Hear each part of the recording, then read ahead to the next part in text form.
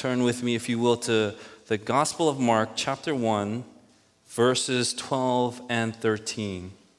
And when you find it, would you please stand in reverence for God's word as we read it? Hear now the word of the Lord. The Spirit immediately drove him out into the wilderness, and he was in the wilderness 40 days, being tempted by Satan, and he was with the wild animals, and the angels were ministering to him. This is the word of the Lord. Thanks be to God. It's good to be back. I had a trip to Dallas, Texas, and it's always weird leaving New York City because I was born and raised here, and in Dallas, Texas, everybody smiles. And it was good to be back because right after I got off the plane, there were two airline workers that walked into the plane when I was leaving, and they would just have like frowns in their faces looking down, no eye contact. And it's like, it's good to be back. I love New York. And, you know, it's always good to come back home. And I'm so happy that I could come back. I just came back from a conference on stewardship, and it was a blessing. I got to be with pastors from these huge mega churches, from Willow Creek, pastors from Saddleback Church in California, and in Dallas, Texas Gateway. If you don't know who they are, it's fine. It's like Carrie Job's church. So I was in Carrie Job's church looking for Carrie Job with my phone. I didn't catch a glimpse of her. We had the leader of Gateway's church's praise team lead us in worship. And I was hoping it would be Carrie Job, but she's not the leader, so it was just some dude. But I still had a great time. And even though I was with all these pastors from these mega churches, I was so happy to be back. I really like our church. And I'm not saying we're better. I'm not saying anything like that. But, you know, I heard, oh, bless you. Oh, my goodness. See, that's still the Dallas in me. Otherwise, I would have just ignored it if I was here a little longer. But, yeah, I was just thinking, man, Kenny, our worship leaders, they're just as good as Gateway. Yeah, anyway, they are. I was just so happy to be back worshiping with you. Of course, most of you didn't even feel anything. It's like, when I saw you like 2 days ago, what's the big deal? But it was really weird being away from home. Finally, I'm back. And today we're talking about Ash Wednesday. It's about when Jesus goes out into the wilderness. And 40 days might not seem like a long time. But I got to tell you, after I came back, even 3 days seemed too long away from home. I don't know if you ever experienced that. But I want to talk about 3 things today or tonight. And that is about Ash Wednesday. Number 1 is why we start. Number 2 is where we start. And number 3 is how we start. So why we start, where we start, and how we start. You know, when we talk about Ash Wednesday, people, first thing they think of is, why do we do this? Isn't this a Roman Catholic tradition? Why are we doing it? And then in the past, I've actually seen some angry posts like, hey, we're not Roman Catholic, we shouldn't do Ash Wednesday. So I want to explain to those of us who are here, and you know, you guys are here because you're going to do it, but it feels like maybe we should just be reminded. First of all, when people ask, why do we do it? Isn't it a Roman Catholic tradition? That is not a good argument, first of all. The reason being is, if your answer is we shouldn't do it because the Catholics do it, then that's just weird to me. So, you know, the Roman Catholics worship on Sunday. They do it on Sunday. Maybe we shouldn't do it on Sunday. So just that argument doesn't fit. But why we do it, and I'm going to give you 3 quick reasons why we do it, is we do it because we're following after Jesus as a church together. We do it because we're following after Jesus together as a church. And this is a tradition from long ago, even before the split between Protestants and Catholics.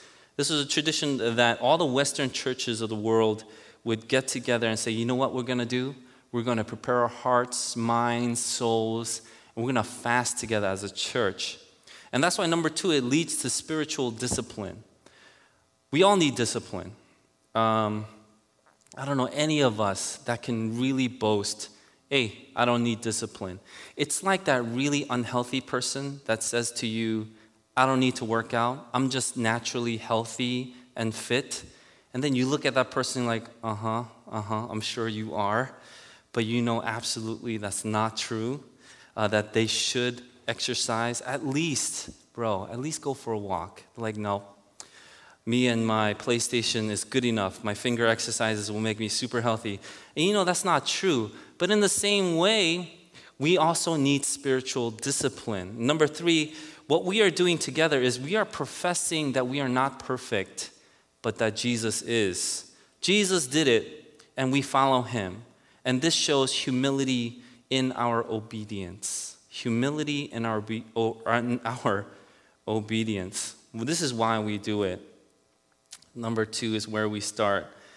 We start from the wilderness. It's so interesting here because Jesus comes into the picture. In every gospel, Jesus comes into the picture, and then you see God blessing Jesus, saying, the Father saying, this is my Son, with whom I am well pleased. And you see the dove descending on Jesus. And this is this amazing scene that's never been seen before in history happens. Jesus is there. He's getting baptized by John the Baptist, and the Holy Spirit descends on like a dove. The heavens open up, and the Father says, this is my Son. What kind of affirmation is it? That's one amazing affirmation. It's never been seen before, never been done before, and we see this blessing, this affirmation, this confirmation on Jesus Christ. You know, us too. You remember the first time you believed in Jesus? There is this affirmation. The Holy Spirit lifts us up, and we are so happy. A lot of us, we expressed it through tears, through joy, through you just couldn't contain the emotion, but your spirit was leaping when you received Jesus Christ. But here's the thing. There's always, I'm going to say it again, always the wilderness that comes right after. Don't be surprised.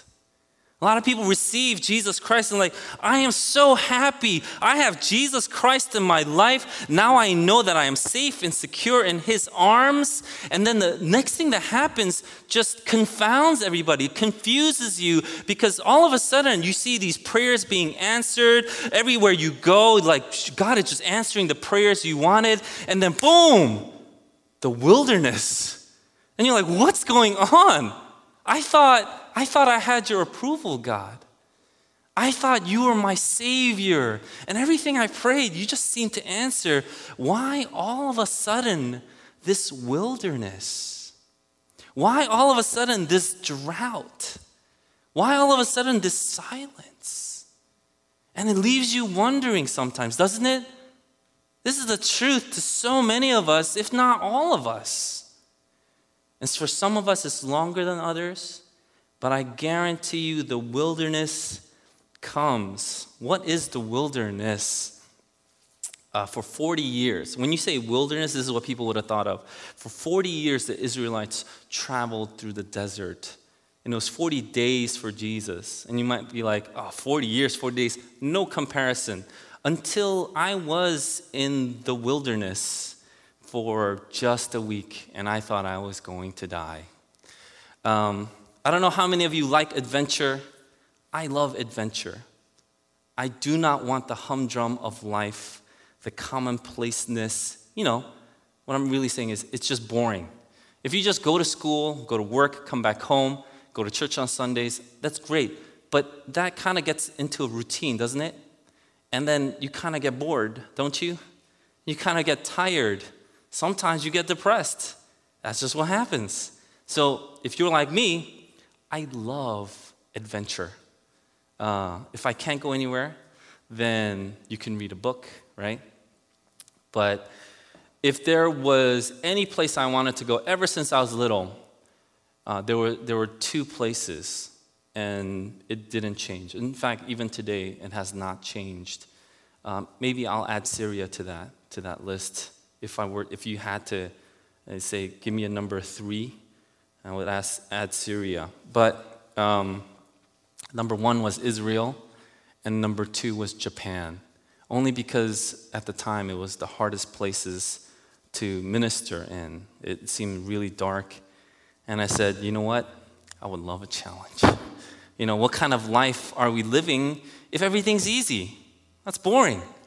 That's why I think we go through these stages. And that's why I think some of these guys here in our CGS camp, when they play basketball, I got to tell you, I don't want to play basketball with our church members. Not because I don't love them, but because they play like it's life or death. So they will rip you down. They will foul you. I got hit in the face on Saturday, and I was like, why did I just get hit in the face? This is not worth it for me. My face is my moneymaker. I can't do anything to this face. No. And I really didn't like getting hit in the face. And but they play like, this is it. I better make this play. This is going to go down in history as me blocking Pastor Eugene or something like that. I don't know. And so I think it's in us. We want this adventure. And I was with this mission program, and they said to the whole team, pray about it. Where would you like to go? I prayed about it, of course. And it didn't change for me. So I wrote down where I wanted to go. And I said, God, if this is your will, if you're going to open the door, then I really want to go. And I wrote down on a small piece of paper, Egypt/Israel. That's how I wrote it down. And then I folded it up, put it in the basket. And this was a missionary kind of training with almost 300 people. After they got it, they would see, how many people did that. But we had over 20 people, so about 10% of this group that wrote exactly Egypt/Israel. So I was like, yes, this is it. I'm going. And as a kid, I'm sure a lot of you may not know, some of you older folks may know this. There was a movie series with Harrison Ford that I used to watch a lot, and it's called Indiana Jones. And I was in the subway. This train, not a subway. There was a train, and it was so raggedy. I thought it was going to fall apart in any second. So I had my little camcorder. I was like, this is the most exciting thing ever. And I was singing to myself, dun, dun, dun, dun, dun, dun, dun. And I went to the bathroom. I flipped open the toilet seat cover, and there was nothing. It was just a hole. So I just saw railroad tracks going like this. And I said, I guess that's how they do their business. No plumbing in these trains. And I was so excited. And one time I was wearing a galabeah. And a galabeah, if you don't know what it is, it's an Egyptian garb. And I bought this garb. And I got out of the cab, and the cab driver looks at me, and he's like, And I was like, And I was like, you have no idea why I'm really wearing this garb. Because I ran out of clothes. Because I had something that I'm going to share with you that I haven't shared in, I think, 8 years from the pulpit. It had something called FBP, and that's called fiery butt pee, right? And so I actually went into the desert. I went to the desert, and the desert is crazy. The wilderness is insane.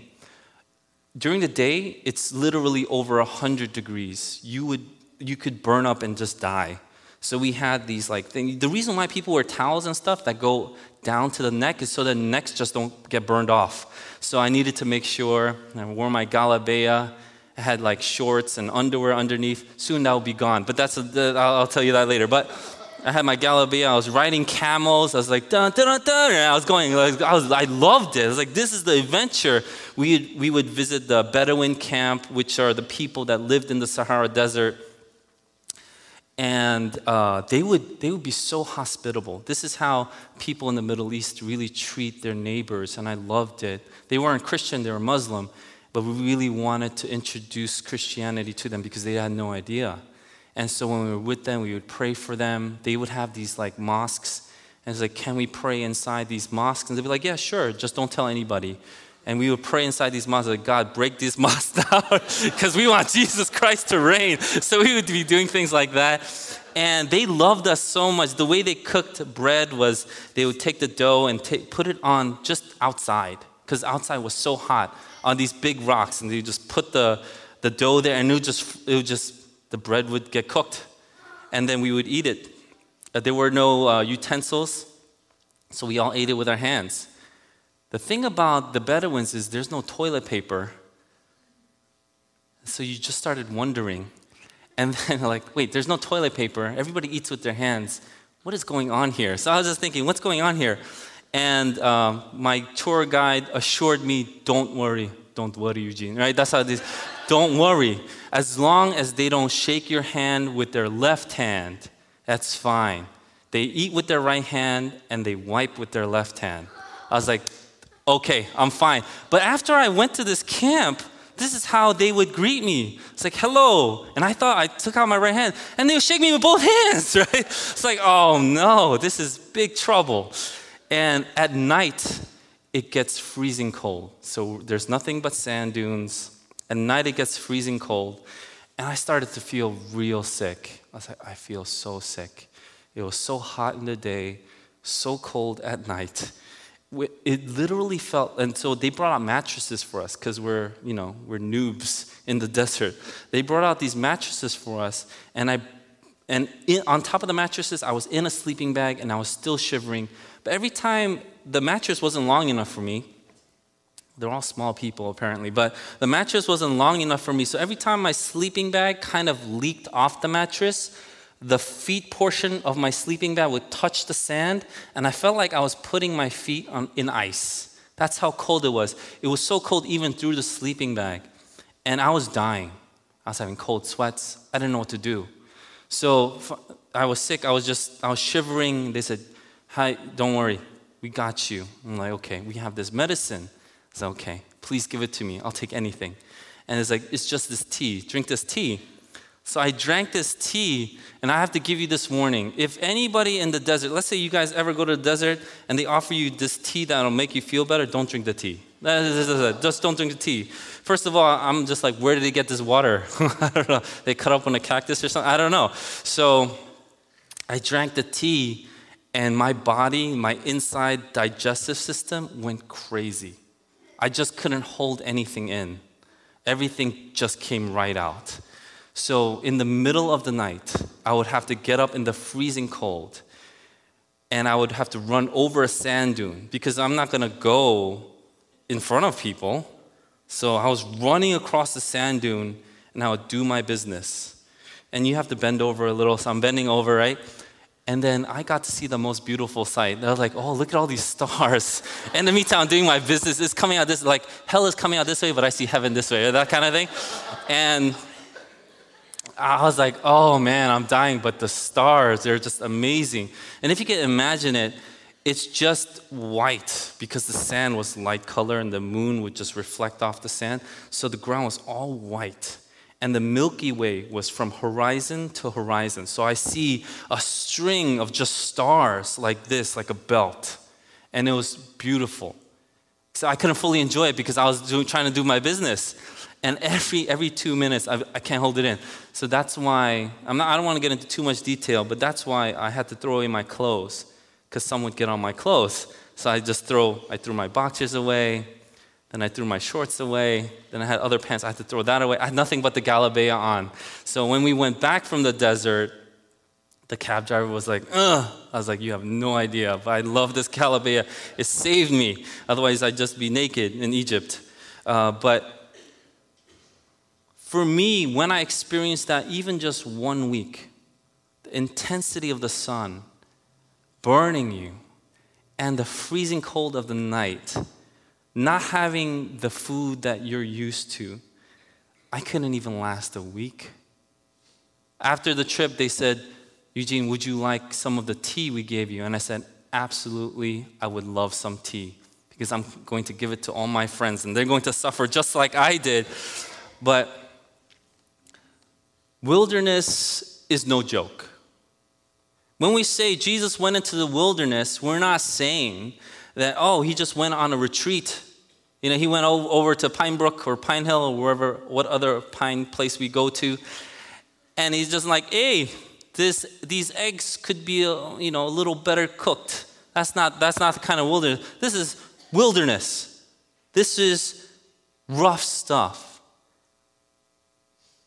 But who led them out there? Who led Jesus out to the wilderness? In the Bible, it says the Spirit immediately drove him out to the wilderness. If we are people that are so loved by God, and believe you me, God loves each and every single one of his children. And that especially counts for you. God loves you. Why would he lead us into the wilderness? Furthermore, why are we so afraid of the wilderness? Why are we so afraid to go into uncharted territory just because it's a little dangerous? I'm not saying you, I'm saying us, both you and me. We sing songs. And after I told you this story, we sing this song. And this song line goes like this: Spirit, lead me. Spirit, lead me where my trust is without borders. We sing these songs and we have no idea what we're saying. But you know where that comes from? That's inspired by the life of Christ. Spirit, lead me where my trust is without borders.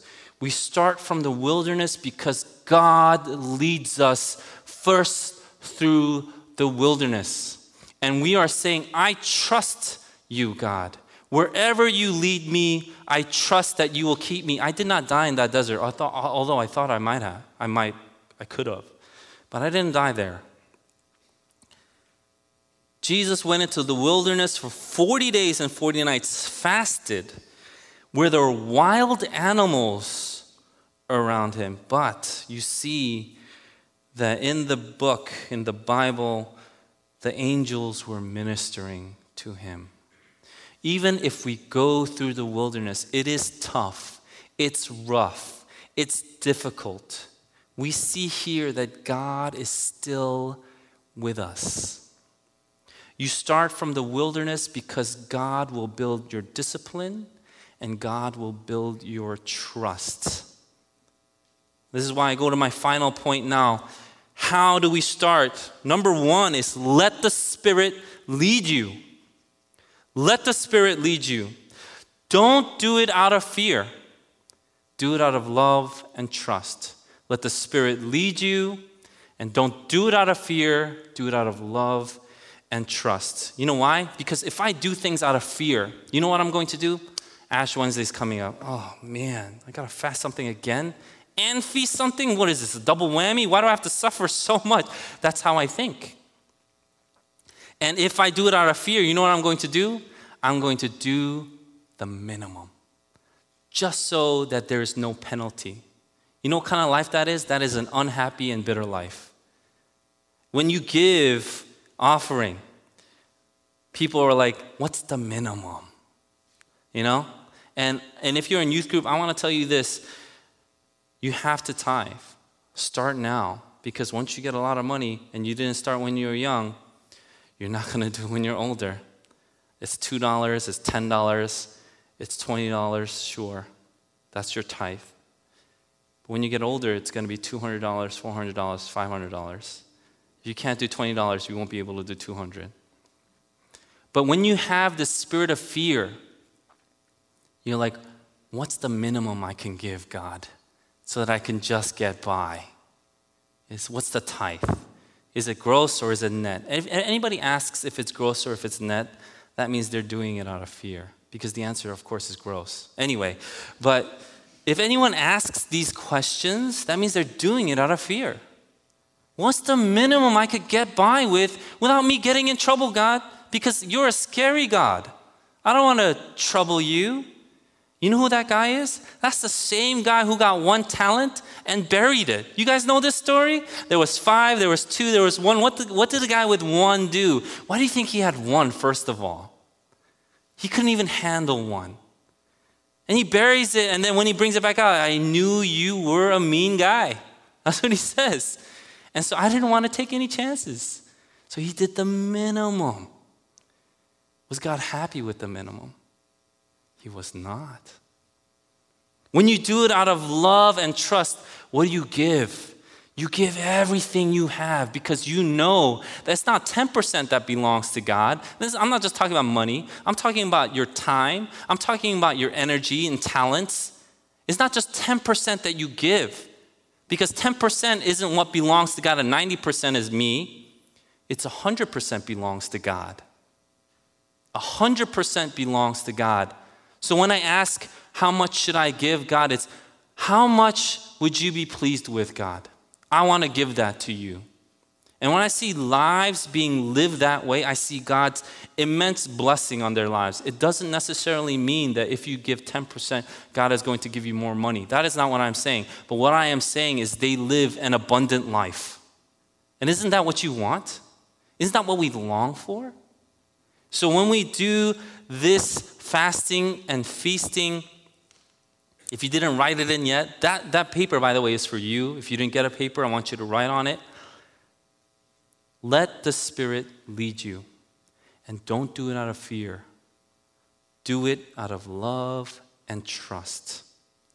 Love and trust, you are able to give an absolute 100% without reservation. You know why we can do it? Because God gave us 100%. Without reservation. He gave us his most precious son. After the wilderness, Jesus goes out and he is able to do amazing, miraculous, just mind-blowing things that the world had never seen before. But only to be crucified and killed, spit upon, cursed at, so that he would die for us. We can give 100% without reservation because God gave us 100%. And if you know anything about relationships, if you hold back, let's say you guys have friends, you have family, when you start holding back a little bit from your friends and your family, guess what? The other person starts holding back a little bit. You know, I'm not going to tell this person everything. I'll just give her a little something. I'm not going to give him all of the things he needs. It's better if I don't. I'll hold back a little. And you start holding more and more and more back. You guys aren't friends. You guys aren't family anymore. You see the relationships just deteriorate and then break apart. But you see, God gave us 100%. So that when we give 100%, we are fully in God and God is fully in us. And this is what he desires from us. That's why when we start this Ash Wednesday, I'm going to challenge you right now. Where is the Spirit leading you? Don't be afraid. Do it out of love and trust. Be assured that God will minister to you and you will be in him and he will be in you. Amen? Let's pray. God, we just want to thank you for the life of your son, Jesus. We know that he was able to do what we could not. He was able to live the life we couldn't live. He was able to die the death we should have died. But because of your son, we have everything. And Lord, during this Lenten season, we want to give you everything. We don't want to hold back. Spirit, lead us. Help us to follow you with love and trust, growing in love for you. In Jesus' name we pray. Amen.